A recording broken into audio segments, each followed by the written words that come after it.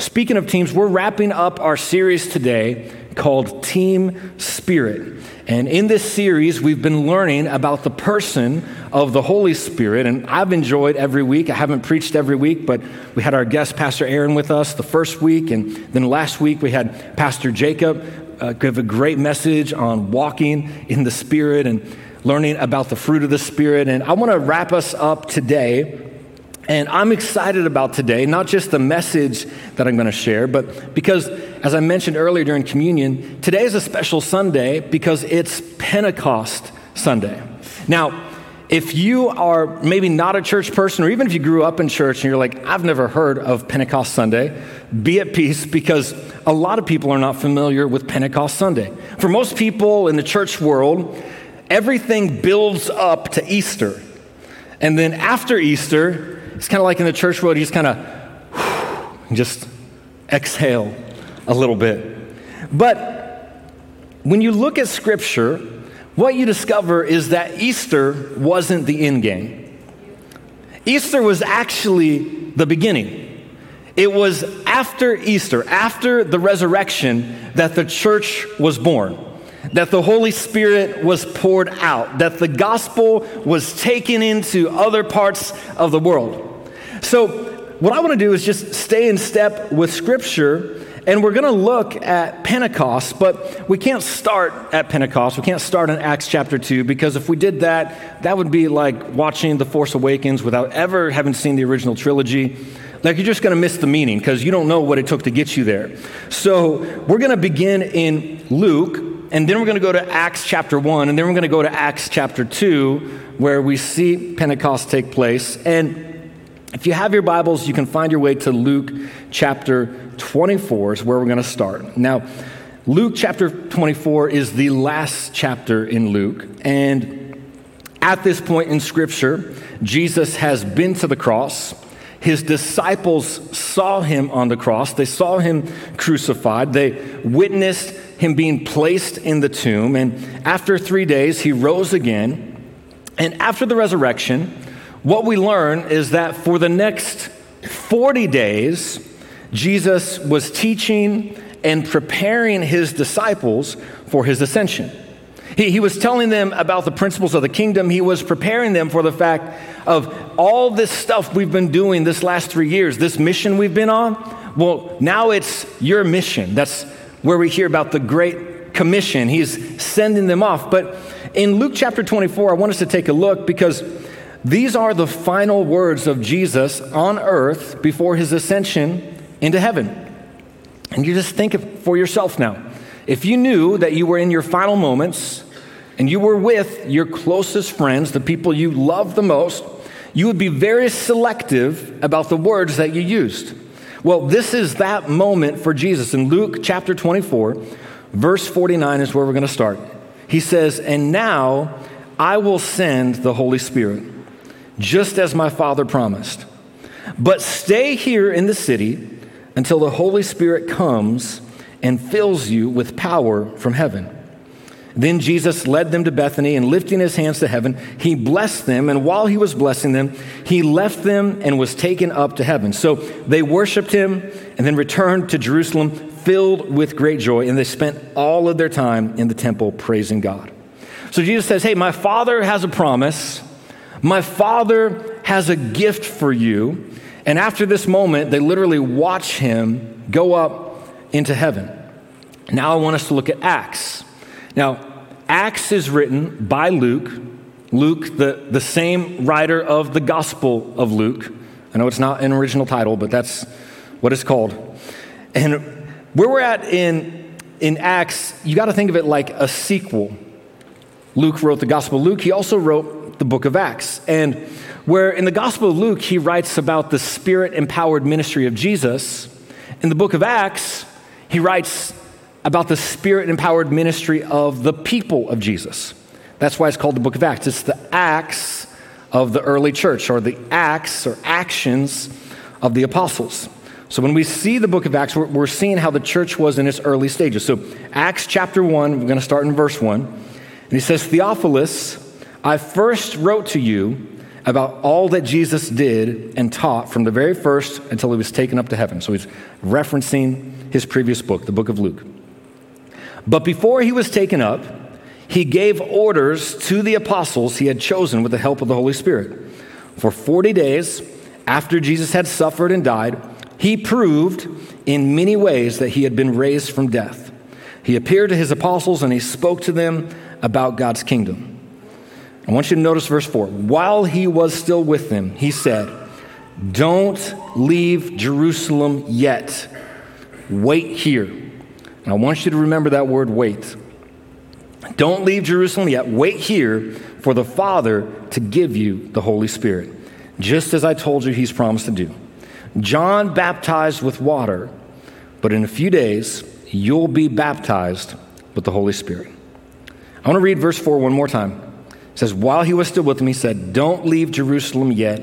Wait here for the Father to give you the Holy Spirit."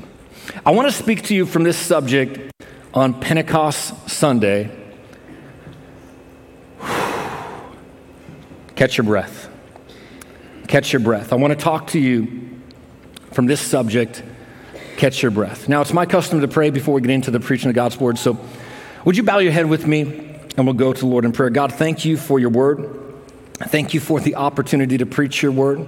God, you know what people need. You know what they're facing. And God, I believe that this is a now word for people. God, use me to communicate your truth. Holy Spirit, we invite you in. Personalize this and individualize this for each person. We believe it in Jesus' name. And everybody who agrees with that can say, amen. I'm curious, how many of you like to run? You enjoy running? Can I just see who you are? I might have to cast a demon out of you later. A few of you. If you raise your hand, I respect you. I admire you. I just cannot relate to you. Because when I'm running, the last thing I can think about is, man, this is fun. I enjoy this. When I'm running, the only thing I can think about is, when can I stop? In fact, my idea of hell is really just burning and running. That's what I think hell would be like. And it's biblical to hate running, by the way, because the Greek word race is a word you may have heard before. It means agony. That's literally what the word race comes from. It's agony. And I've just noticed, maybe it's with the unofficial kickoff for summer, people trying to get their beach body going. I see a lot more people running. I personally is more excited about National Donut Day, so you can find out how I'm doing with this. But I don't know, I feel sometimes, even though I don't like running, I feel sometimes like in my life, I'm always running. I'm always running. And it's not because I'm just rushed or I'm in a hurry, you know. It's because the things that are in front of me are important. It's funny because really there's only one thing I hate more than running. You know what that is? It's running at the airport. Have you ever had to run at the airport? Now sometimes I see people run, I just cheer them on. I'm like, go, you can make it. Just give them some encouragement. But running, I feel like that's my life sometimes. I'm always trying to get to the next thing. And like I said, it's not because I'm just in a hurry or rush, because what's in front of me is important. And I don't think it's bad if you feel like you're running. I don't think you need to feel guilty about that. I mean, this is Velocity Church after all. I think there's value in being on the move. But what marked me in this passage as I was studying about Pentecost and preparing to share with you this week is what Jesus said to them right before he left. And I told you to remember a word. Do you remember what that word was? Wait. Wait. Why did Jesus tell them to wait? Because in my mind, it's time to get to work. In my mind, it's time to get busy. There's a lot of stuff to do. Can you imagine being in this moment? I mean, in this moment, this is not immediately after the resurrection where they were still scared for their life and they didn't know what was going to happen. No, this is 40 days after the resurrection. Scripture actually talks about that Jesus appeared to his disciples 10 times. It records 10 times in scriptures after the resurrection that he showed himself to his disciples. What we're reading about is the 10th time. So at this point, they should be psyched up. At this point, they should be ready to go. At this point, they've seen God work. They've seen his power. It seems to me like Jesus would want them to get busy, but the picture presented in this passage isn't one that you'd expect. And it gave me a lot of encouragement as I was reading it this week, and I believe it's going to do the same thing for you. In fact, if your life feels anything like my life, where you're always running, where you feel like there is more to do than the time that you have to do it, I want to encourage you with this thought. It's the first thing you should write down. That God doesn't just order our steps, he also orders our stops. He doesn't just order our steps, he orders our stops. See, most of the time, we think that Jesus' last words were go. Go into all the world. Preach the gospel. Make disciples. We're like, yes, we need to go. We need to be about it. But that's not true. The last thing Jesus said, his last words were, wait, let's look at it one more time, verse 4. He said, don't leave Jerusalem yet. Wait here for the Father to give you the Holy Spirit. And if we're honest, waiting's hard. Waiting is the worst. I don't know anybody who gets in line at the longest checkout line just because they love waiting. You know what? I like things taking some time. I'm going to drive 5 miles below the speed limit just to make it take a little longer. I love waiting. And what's funny is that as I read through this passage, even if it was strategic for this moment to happen on Pentecost, because Pentecost, it's a Jewish holiday. Maybe he wanted all the people there. Even if it's strategic that, okay, this has to happen on Pentecost, so you need to wait for Pentecost, I still wouldn't have told the disciples to wait. I would have been like, okay, you got 10 days. Start gathering as many people as you can. Make the most of these moments. You got to be about it. You got to maximize the time. But he wanted them to wait because there was something that they didn't have that they needed to move forward. And it's not a mystery what it was. It was the power of the Holy Spirit. And the reason I call this sermon Catch Your Breath is because when I'm talking about catch your breath, what I'm really talking is for you to receive a personal empowerment of the Holy Spirit. In Greek, the word for spirit is pneuma. It literally means breath. It's not just means breath, it literally means it's this blast of air. It's this rush of wind. It's this exhale. It's interesting to think of the Holy Spirit as the breath of God, because sometimes we say things like God breathed, like scriptures, God breathed. What do we mean? We mean it was inspired by the Holy Spirit. Sometimes we'll say, like, God just breathed on this moment. He breathed on this thing I was doing. What do we mean? We mean that this thing that I was doing, it was inspired, it was empowered by the Holy Spirit.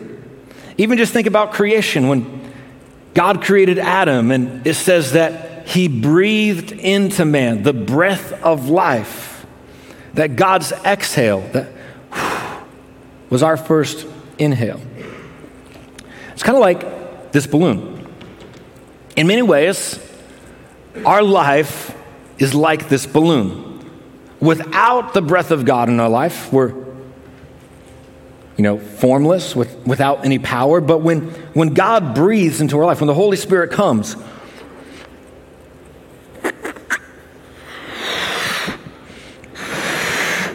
then our lives begin to take shape.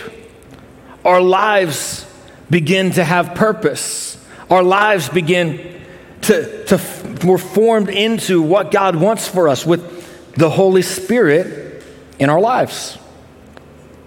But if we're honest, for most of us, this is kind of what our lives are like. Deflated, defeated, without purpose, without shape. And what I want to tell you is you don't have to live that way. Maybe you've heard it called the infilling of the Holy Spirit. Maybe you've heard it called the baptism of the Holy Spirit, whatever you want to call it. What we're talking about is to receive power from the Spirit of God to do what God has called you to do. And God has called each of us to do specific and unique things. This is why we talk so much about essentials, by the way. Essentials, which happens 15 minutes on the hour after service, where you can discover the unique way that God made you, where you can discover God has a purpose for your life. He has put gifts in your life. He's put abilities in your life, your experiences that you have, all of those things, part of the unique ways God has made you so that you can do what God has called you to do. And despite the unique things or specific things, one thing we know for all of us is that God has called all of us to be a witness. We see it in Scripture in Acts chapter 1. He says this about the Holy Spirit. He says, "But you will receive power when the Holy Spirit comes upon you, and you will be my witnesses, telling people about me everywhere in Jerusalem, throughout Judea, in Samaria, and to the ends of the earth." Now, we're going to read about, on Pentecost, we're going to read about how powerfully these disciples witnessed about Jesus. But before we get to that point, I just want to point out to you that these powerful witnesses, before they received the Holy Spirit, they were so powerful in their witness that they ran away when Jesus was being arrested.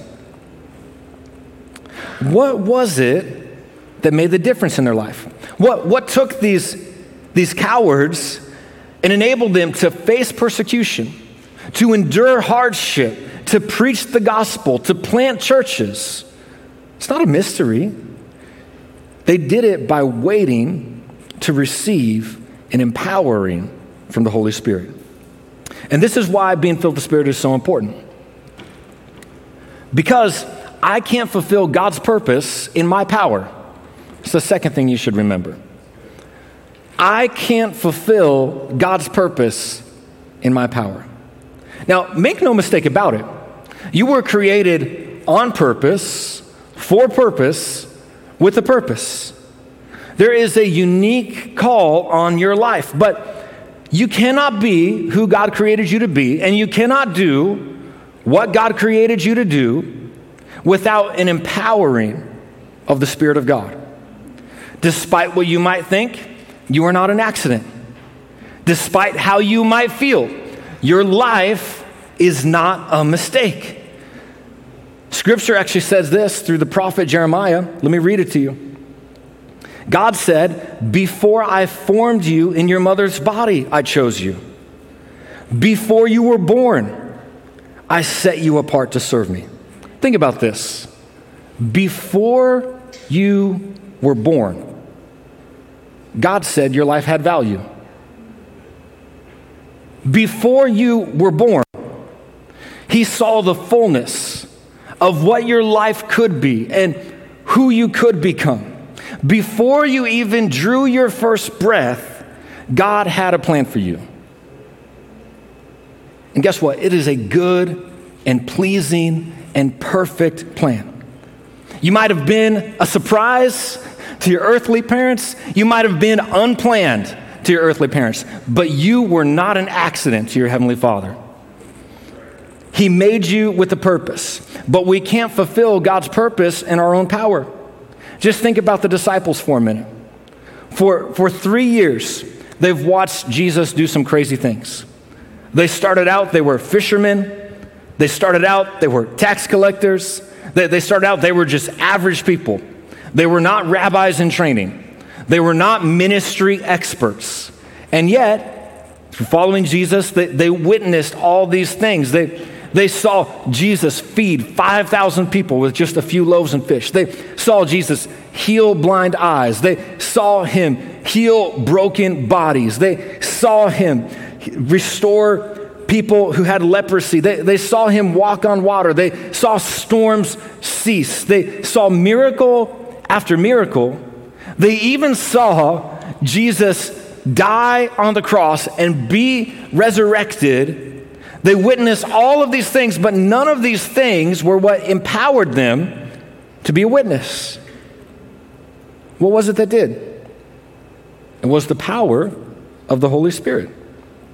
And Pentecost is the day where they were filled with the power of the Holy Spirit.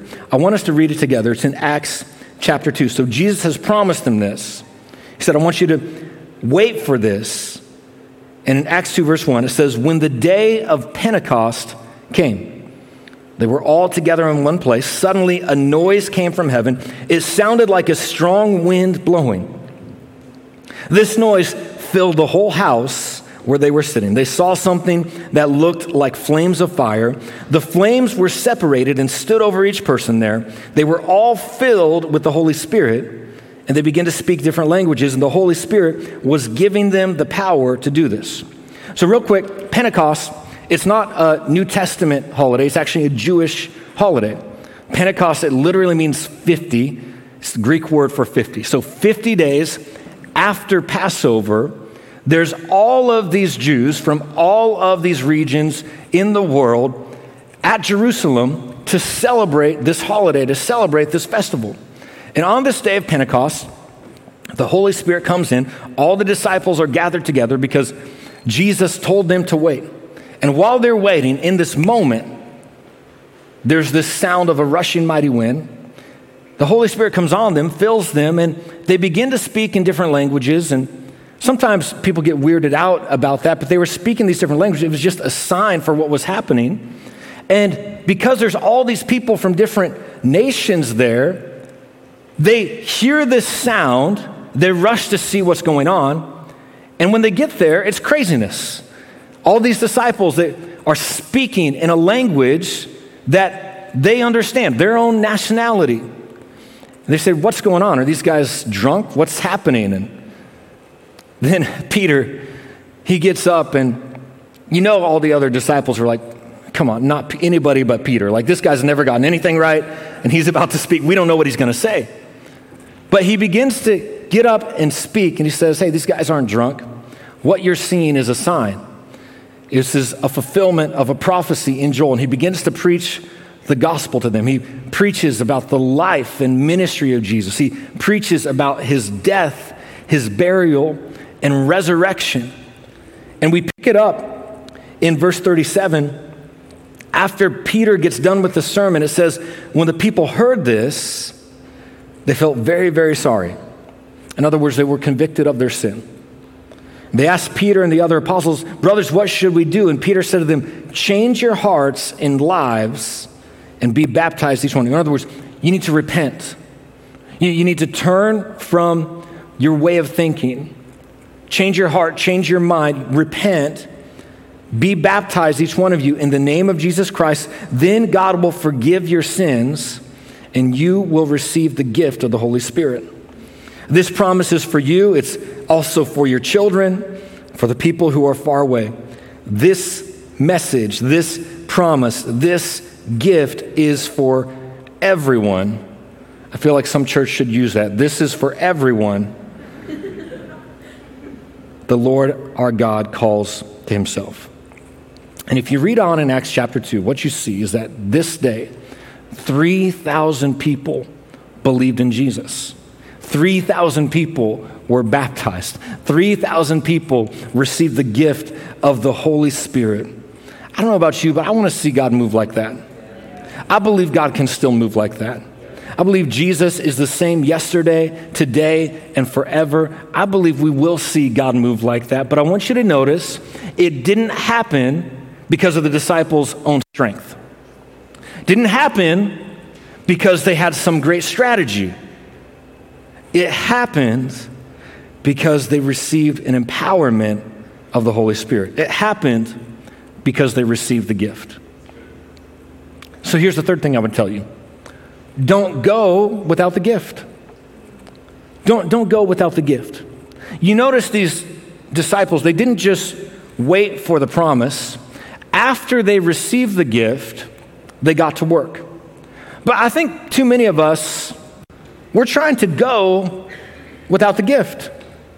We're trying to work and live this life and do what God's called us to do without the gift and empowerment of the Holy Spirit. Can you hand me that? It's kind of like this kite. Do you like this kite? It's my toucan kite. Anybody like to fly kites here? A few of you? All right. This summer we're starting a group. Kite flying group. I like to fly a kite. And you know, if you want to fly a kite, there is one thing you need to fly a kite. What is it? You need some wind. Now, because without wind, this is what you get. It looks like this. Now, I don't know if you have ever tried to fly a kite without wind, but contrary to popular belief, you actually can fly a kite without wind. You just have to work for it. And I think there's a lot of us, this is how we're living the Christian life. We're going to fly this kite. I really hope I don't hit that LED screen because it's like $50,000, but we're flying this kite. And you know, I can keep doing this for a while. And it's a little awkward. You look kind of funny. And you know, I'll work out so I can do this for a while, but you know, I don't like running, so after a while I get tired. And what happens after I get tired, I don't know, should I just keep preaching the rest of the sermon like this? After I get tired, this happens.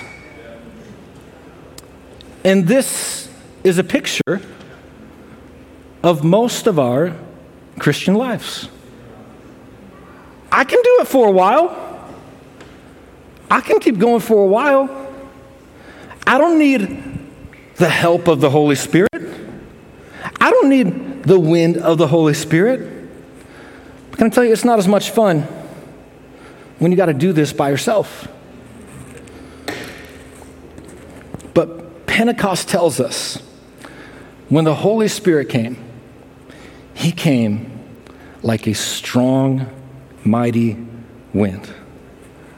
And if life feels like this for you,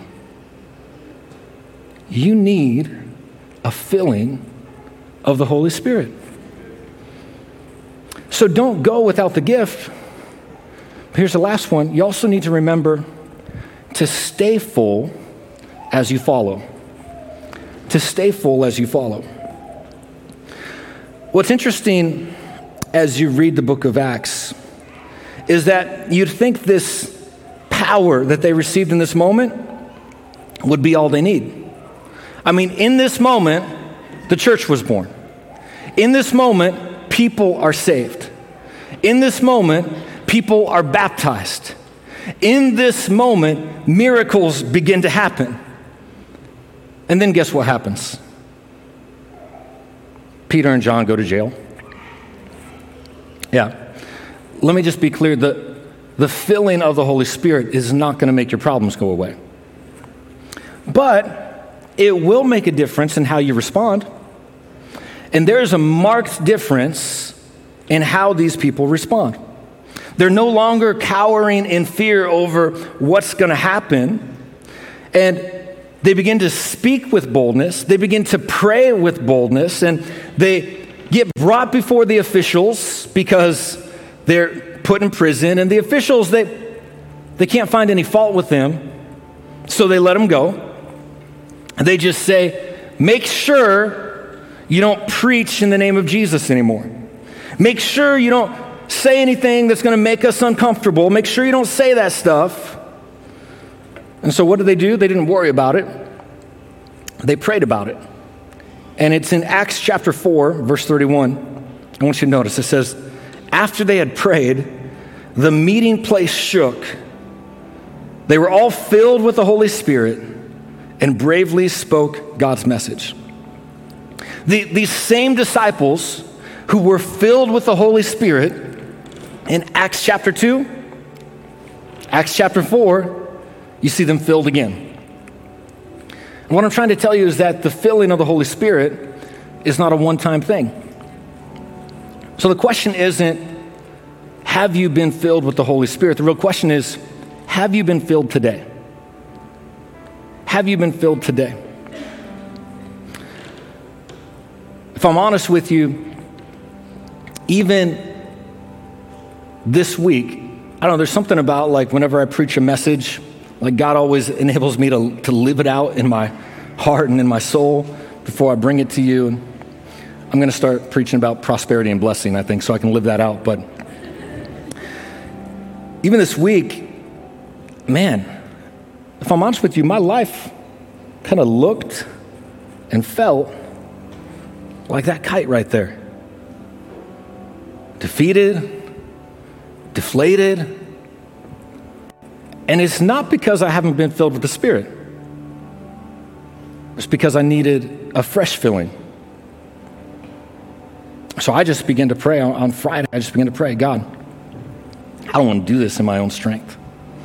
God, I don't want to do this in my own power. I don't want to strategize around this. I can't do it in my own strength. God, I don't want this just to be like my ideas or, God, I need you. I need your help. God, I need your Spirit. God, fill me with your Spirit. God, fill me with your Spirit again. God, fill me with your joy. Fill me with your peace. Fill me with your strength. God, I need your Spirit. I need to be filled with your Spirit. And can I tell you, between 3 p.m. on Friday and 3 p.m. on Saturday, there's a marked difference in my life. Not because my circumstances changed, but because I got a fresh filling. Paul writes about this in Ephesians. He says, Ephesians 5, he says, don't get drunk on wine, which causes you to lose control. Instead, be filled with the Spirit. He means be filled continually and continuously. I like this because the reality is, the way Paul puts it, all of us are being filled with something. It might not be a substance for you, but you are filling your life, filling your mind, filling your heart with something. Binging Netflix to cope, drown out the drama. Maybe it is a substance for you. Maybe it is an addiction. Maybe you're filling your mind and your heart and your life with things that are only weighing you down. I wanted to bring this message to you today so you could catch your breath. Before you go and run to the next thing, that you would receive a personal empowerment from the Holy Spirit. Like I said, the question isn't, have you been filled with the Spirit? The question is, have you been filled today?